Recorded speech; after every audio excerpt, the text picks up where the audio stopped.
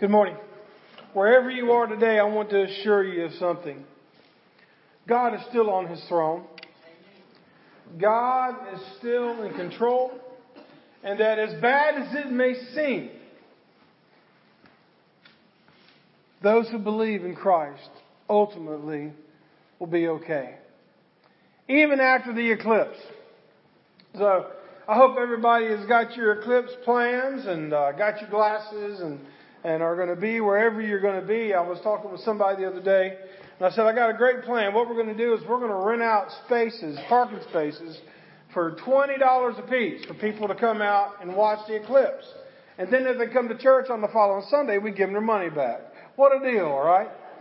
I think that would be a record attendance. But all joking aside, I'm sure that there will be people in our parking lot watching it and in the field, and I would encourage you to do the same thing. But as we come to our worship today, we're not talking just about the eclipse. We're talking about the power of the sun.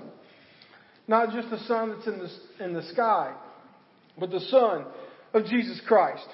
And we come today to this fact that the reason there's so much unrest, the reason that many of us can't stand to turn on the television or look at our news feed on our computers and our phones is because everything is just so toxic, so hate-filled. And so where do we fall in the middle of that? And what we see today in our text is what we're living today, is the fact that there are irreconcilable differences between those that claim Jesus as their Savior and Lord and those that don't claim Him at all.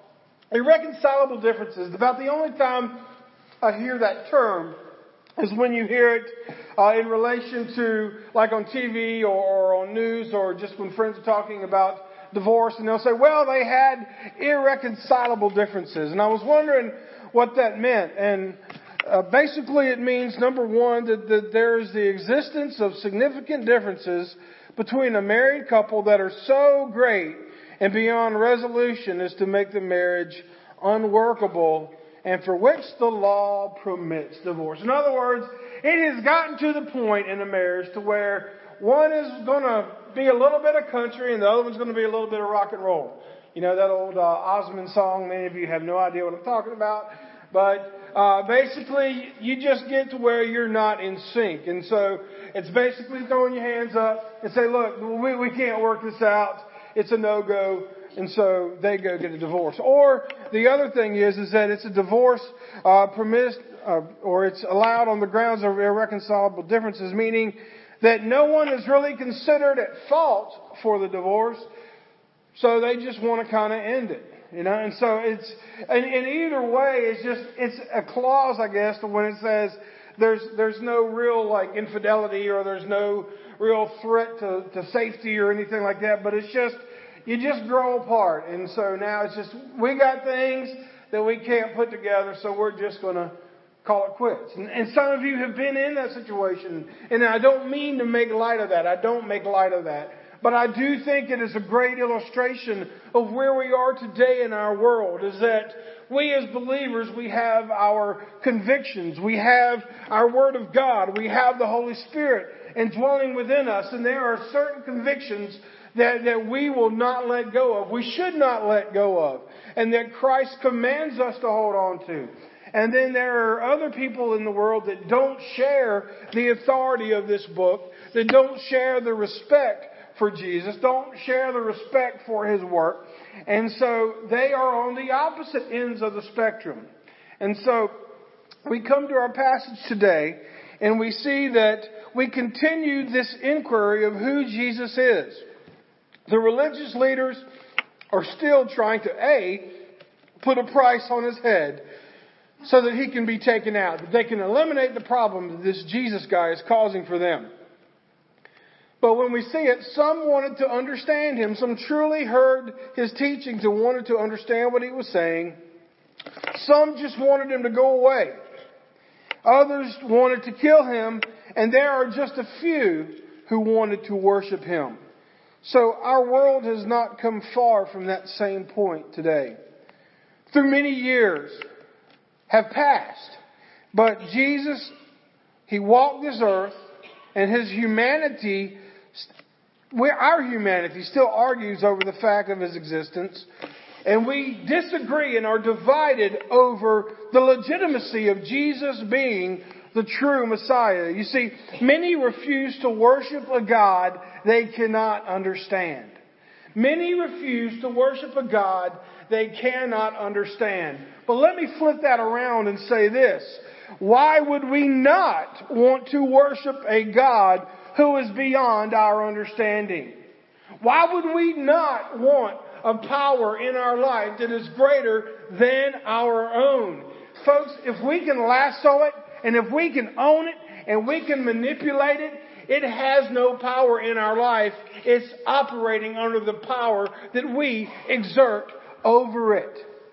So, I don't know about you, but if I'm going to worship a deity, if I am going to worship a God that is so big that He created this universe, that right now His hands are orchestrating this great eclipse. And I don't know why this needs to happen. I'm sure there are some scientists that can tell us what's the necessity for this. But I do know this. God's hand has orchestrated it. Why do we want to worship something that we can understand when there is true power in worshiping a God that is beyond our understanding and beyond what we can comprehend?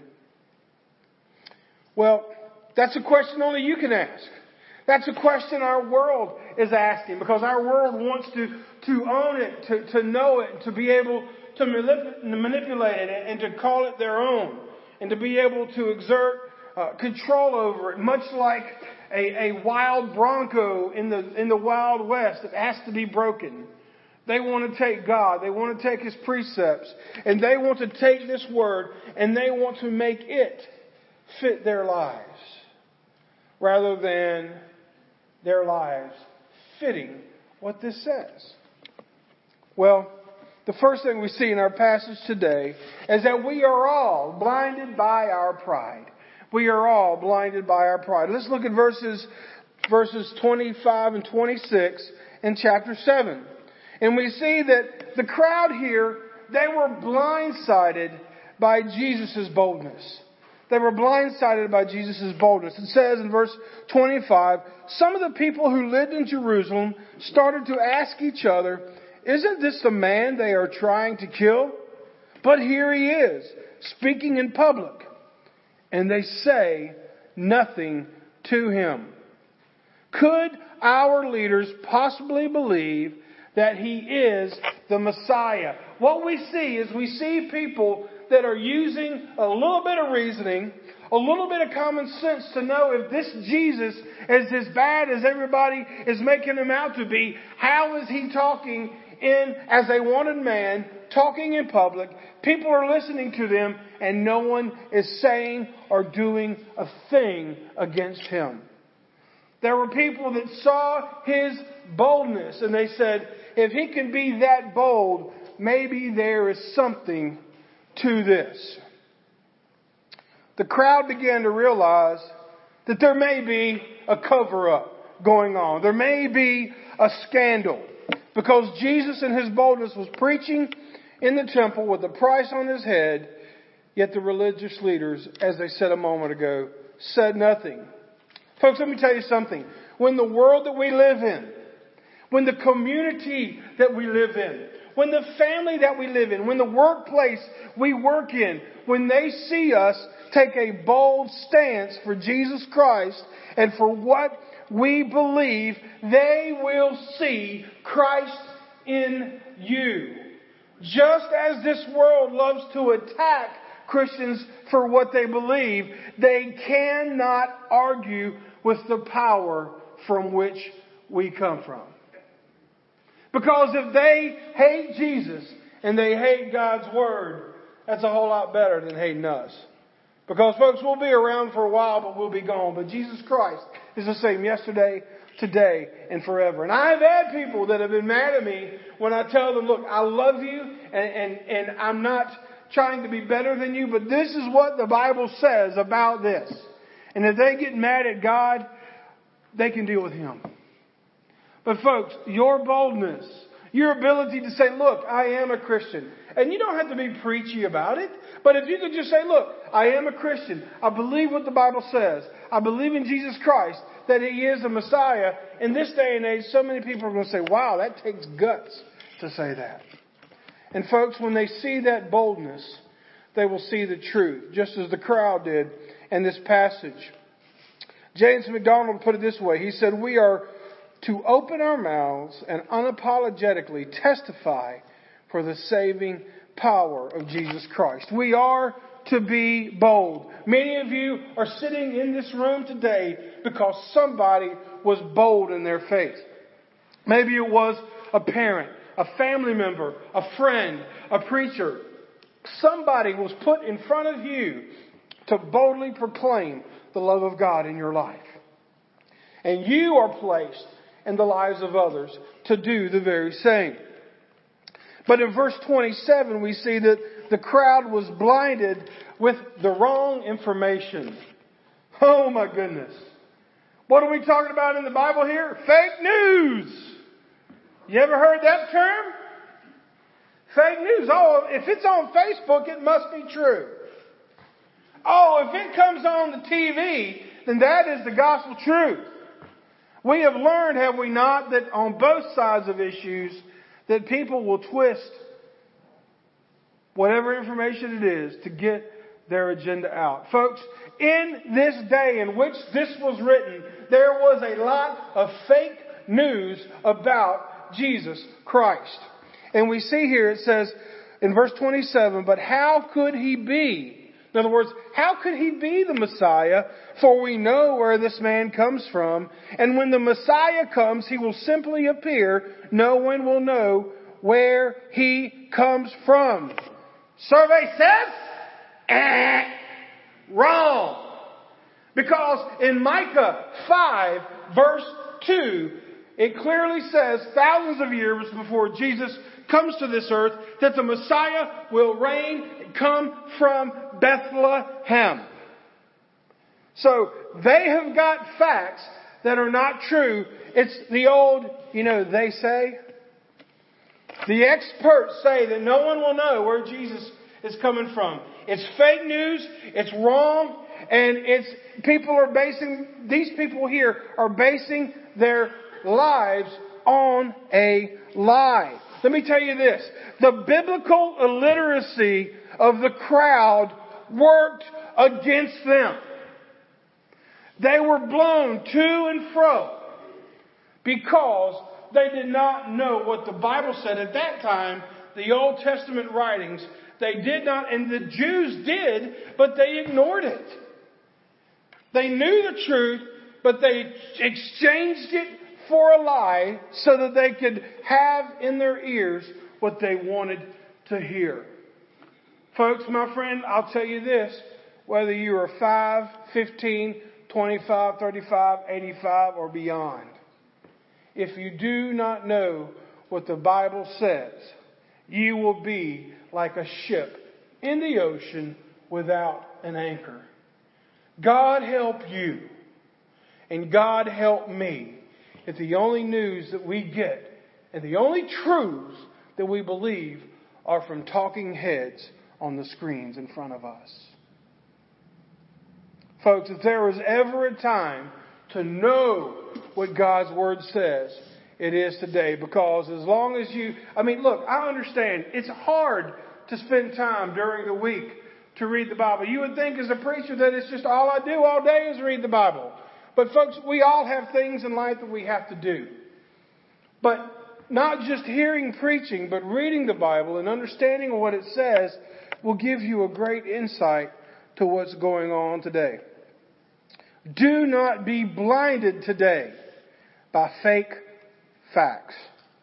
Verses 28 through 36, the crowd was blind to their own lack of strength and understanding. Verse 28 says, while Jesus was teaching in the temple, he cried out, or some say called. He cried out, yes, you know me, and you know where I come from, but I am not here on my own.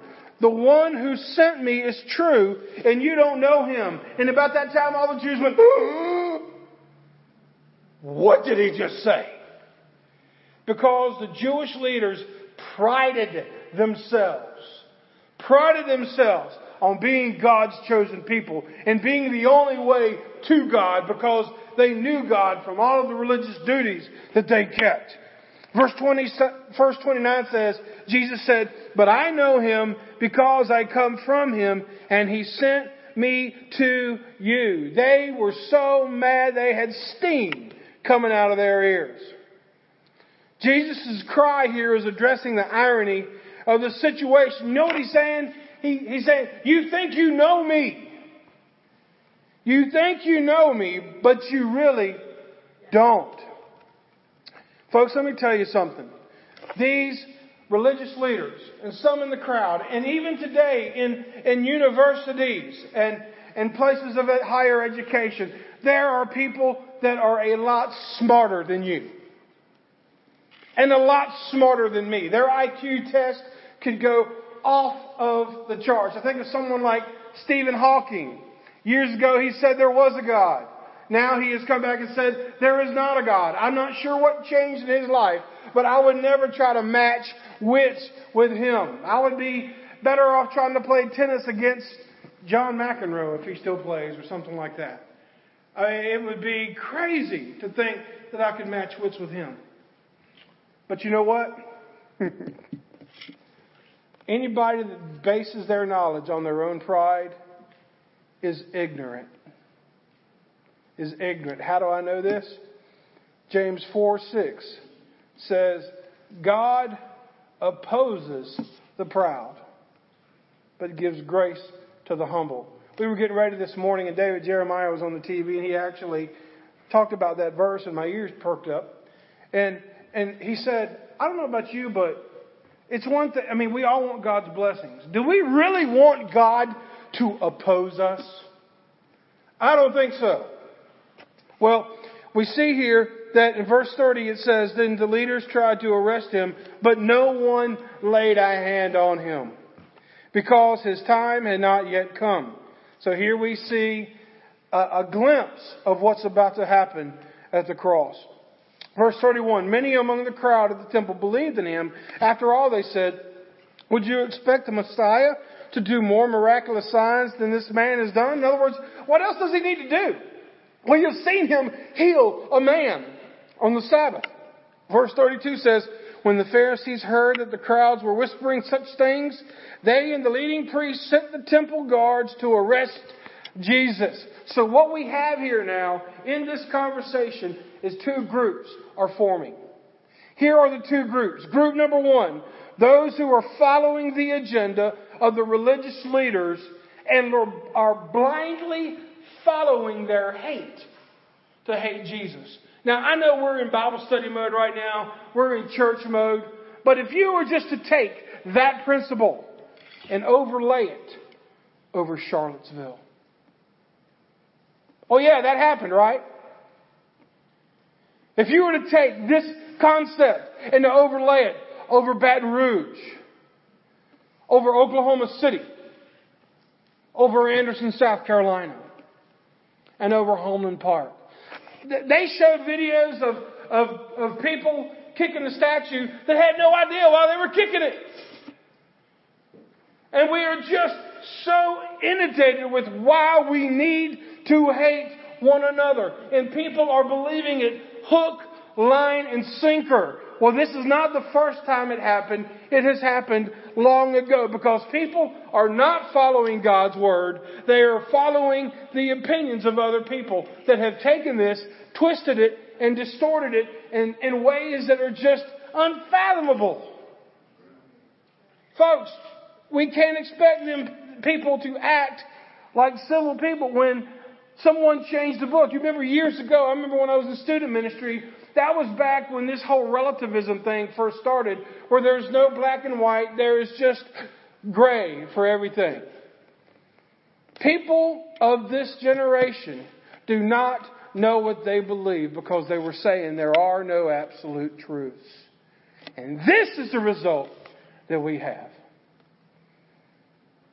That's the first group. The second group were those who were listening to Jesus and wanting to begin to believe.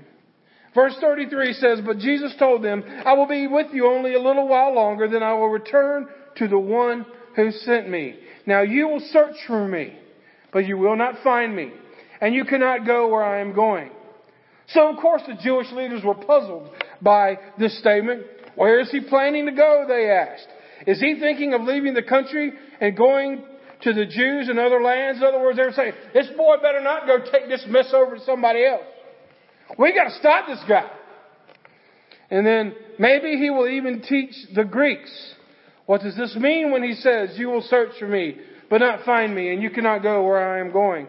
Folks, when he says that it's not my time, I want you to understand this. Jesus cannot be bound. Jesus cannot be bound by our timeline. As a matter of fact, He defines our timeline. You've got BC and AD.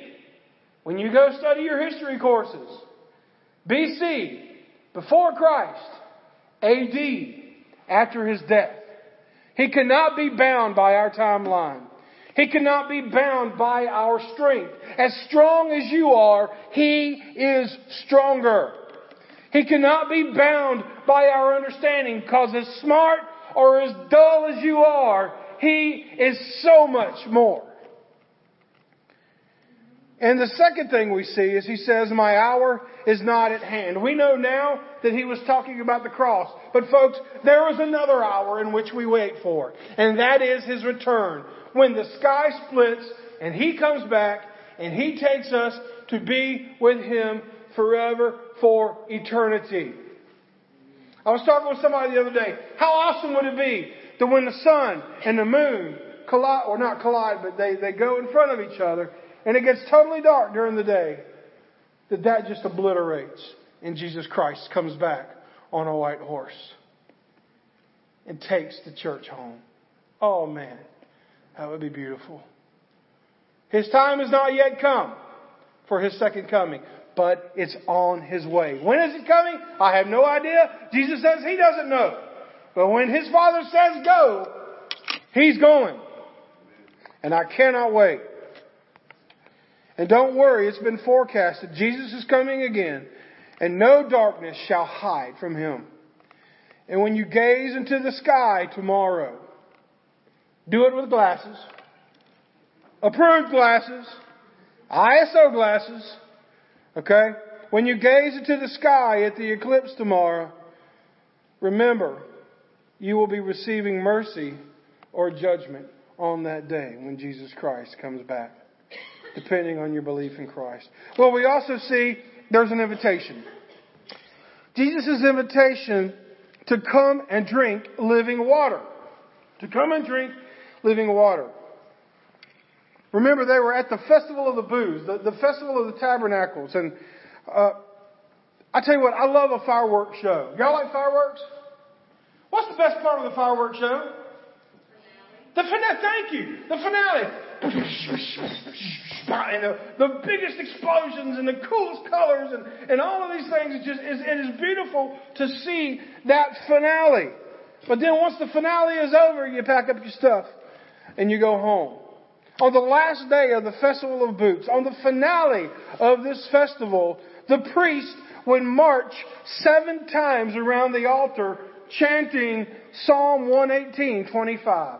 7 times marching around the altar, Psalm 118:25. I don't know about you, but when I read that, I thought, well, what does Psalm 118:25 say? Let me tell you. It says, please, Lord, save us. Please, Lord, give us success. Please, Lord, save us. Please, Lord, give us success. Please, Lord, save us. Please, Lord, give us success. Over and over and over again until they marched around the altar 7 times. And all of that was just an annoying ringing in the ear of God, because it was religious and it had nothing to do with them truly wanting to know Jesus Christ as their Savior and Lord. They are chanting to God while they are ignoring His Son. What does that mean to you, and what does that mean to me? It means to every church that is operating today. If we come in here and we shout, please, Lord, save us. Please, Lord, bless us. Please, Lord, give us your mercy. But yet we reject His Son in everything we do. It is just as annoying. And these religious leaders thought that they were doing something great by doing this chant.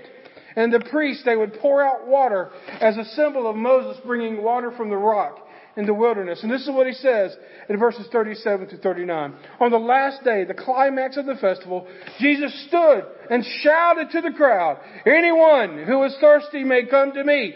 Anyone who believes in me may come and drink. For the Scriptures declare rivers of living water will flow from his heart." When he said living water, he was speaking of the Spirit who would be given to everyone believing in him. But the Spirit had not yet been given because Jesus had not entered His glory. Jesus takes just a moment to teach those about the living water that is to come. The living water that we enjoy today, that we drink from today, His Holy Spirit. What does this do? No longer will you need to sacrifice animals. No longer will you depend on a priest to seek atonement on your behalf. No longer will your religious duties be required to get closer to God. Jesus' invitation wasn't, "Come and do more things for me." He said what? "Come and drink." I don't want you to do things for me as much as I just want you to accept me. I'll work on the stuff that you're going to do. But don't do things thinking that you're earning my pleasure. Just love me. Just accept me and drink this water. But the problem here in this passage for the religious leaders and many in the crowd, they were thirsty and they didn't even know it. When I see these passages like this, I think of my football days in high school where right before school would start, we would have two-a-days. You remember two-a-days, guys? Oh. 2 practices trying to beat the hottest part of the day. You have one in the morning, one in the evening. And they had this crude water trough. It was basically 2 sawhorses with a lead pipe and holes drilled in it attached to a garden hose. We didn't have bottled water. Can you believe it? We didn't have Evian. We didn't have Aquafina or all these other living water or smart water. Yeah, I drink smart water. I got news for you. It's false advertising. It doesn't help. But that crude old trough that we would go up to, man, even though the water was lukewarm, it was still cooler than the temperature we were in. And man, it tasted good because we were thirsty. Folks, I hate to say it, this world is thirsty and they don't know it. They're too prideful to stop and take a drink. Because it might look like a water trough to them and they want sparkling water. Folks, we got to keep our pride in check, and I hope this world can do the same thing. But the Holy Spirit will quench our need for God. You see, religious actions, what the priests were doing, religious actions revolve around our efforts to please God in order to delay His wrath. But Jesus' efforts appease God's wrath in spite of our efforts. This is the paraphrase for the Come and Drink Living Water section. Our religious actions revolve around our efforts to please God in order to delay His wrath. If we sing loud enough, if we clap loud enough, if we have the right worship style, if we preach the right way, if we go to church enough, if we do enough things in the church, if we go to church enough, if we do these things, then we will receive God's pleasure, and God's saying, "I've already given you my pleasure." It's not about what you do or what you don't do in religious duties. It is the fact that I have sent Jesus Christ, my Son, and He alone can appease that sin debt. And so when I get ready to pour my wrath upon this world and I look at you, I am going to see my Son, Jesus Christ. It's not that foreign of a concept, folks. He did it years ago with the Passover.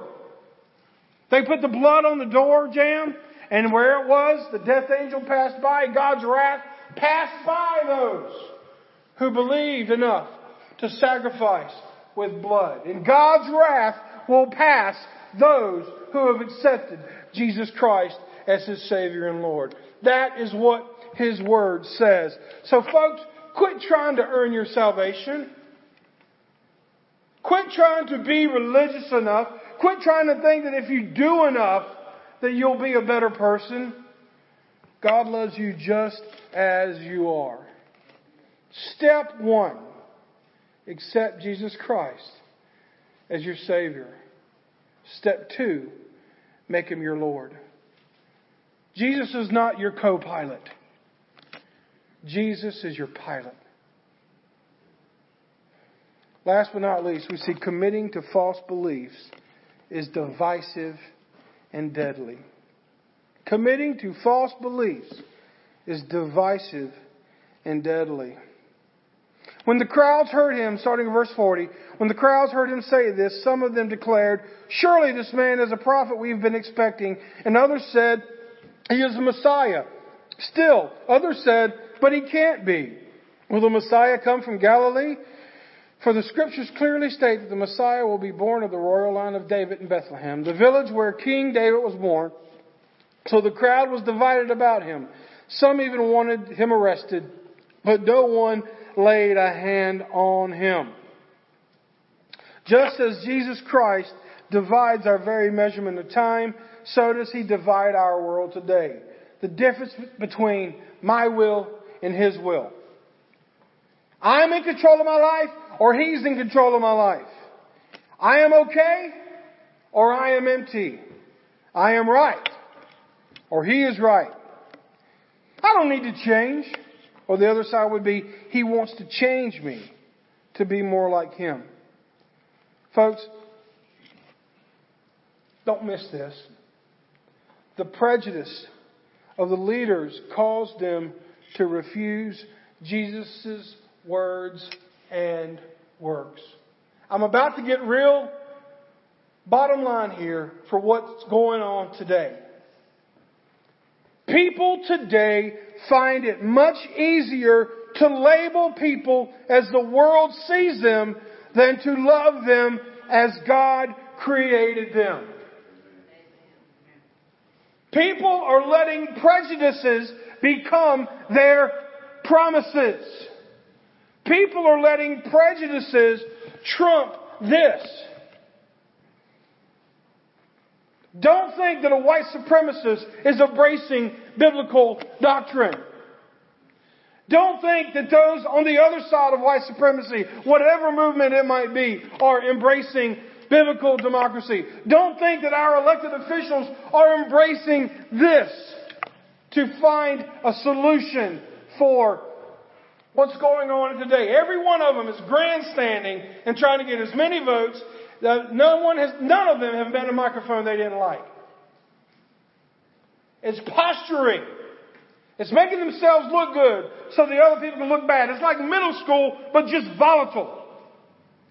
Because people are not basing their actions and their opinions off of God's Word. They're basing it off of their feelings and what everybody else will think about them. And that is why this world is going to hell. And that is why we are in such unrest. And that is why it is not going to get better until the Church of Jesus Christ drops their prejudices and they preach the gospel in word and deed. Our world will never be right until the church stands up in love and show the gospel, share the gospel, and be able to say, look, when you're talking with people, what you see on TV, that's not what I signed up for. That's not in here.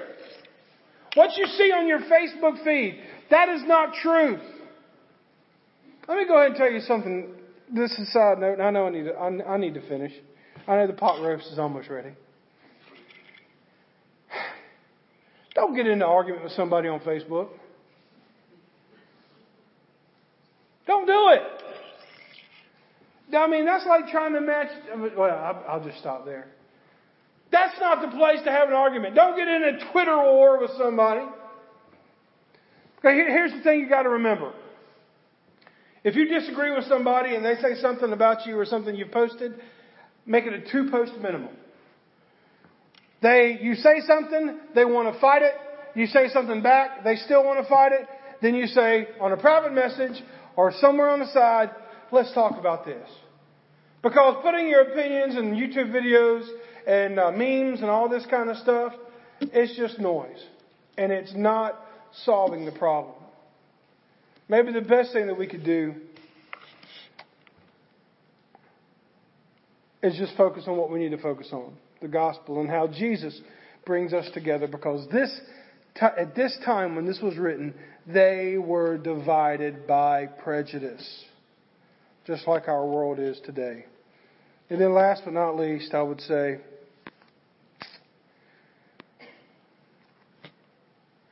I'll skip a little bit and just say near the end, I love it. Nicodemus, we see him again. You remember Nicodemus? You remember good old Nick? We found him in John chapter 3. He's the one that initiated the most popular verse ever written. He said, what must I do to be born again? Nicodemus did. He went to Jesus at night. What must I do to be born again? Well, to be born again, you must accept Jesus Christ. And he's like, born again? I don't understand that. Jesus explained it to him, and we never saw any resolution until this. Look who's standing up for Jesus. One of the religious leaders who evidently had a lot of power. And he stands up, and they're trying to railroad Jesus. And then Nicodemus, the leader, it says in verse 50, then Nicodemus, the leader who had met Jesus earlier, spoke up. Is it legal to convict a man before he is given a hearing? He asked. They replied, are you from Galilee too? Search the scriptures and see for yourself. No prophet comes from Galilee. So what they did is the religious leaders basically gave him a shut up card. And they went on and they did what they wanted to do. Folks, if you are trying to find harmony with Jesus in this world, please stop today. Prejudices and blind evaluations are not supported in Scripture, and they will always bring division. Quit saying they say. They say that. I heard the other day that. What you need to say is, He says. God's Word says. Because there will always be irreconcilable differences between Jesus and this world. And I'll say this. Whichever you choose, to live for God or against God, do it all the way. The most miserable people in the world are those that follow Jesus Christ but yet cannot let go of the world. Jesus put it this way in Revelation chapter 3 to the church of Laodicea. In 2 verses 15 and 16, he says, I know the things you do, that you are neither hot nor cold. I wish that you were one or the other. But since you are lukewarm water, neither hot nor cold, I will spit you out of my mouth. Jesus doesn't do lukewarm, folks. If you're going to live for the world, go out and have fun. But if you're going to live for Jesus, quit trying to walk the fence and live as He has called you to live. That is where you will find true power. God, I thank you for this service today. I thank you, Lord, that we can know that, Lord, that our world will always be divided when they seek their own agenda and their own justification. But Lord, we know that we have the power this morning as Christians and as believers, as disciples, Lord, to take your word in love to counteract all this hate that's out there. Dear Jesus, you are bold in your stance. Help us to take a cue from that. And so, Lord, our invitation this morning is this, Lord, as you are inviting us to join you and to be bold and to not give in to this division that's in our world, but to be the answer, to give you as the answer to those. I pray the believers in here would find strength. And I pray for those that do not believe, that they would accept you today and understand what we're talking about here. Lord, we don't want to be on the wrong side of your second coming. So, Lord, if there's anyone here today that wants to pray to receive You as their Savior and Lord, or come to this altar and pray, or just pray with me, may they do that at this time, Lord. For it's in Your name we pray. Amen. Would you please stand?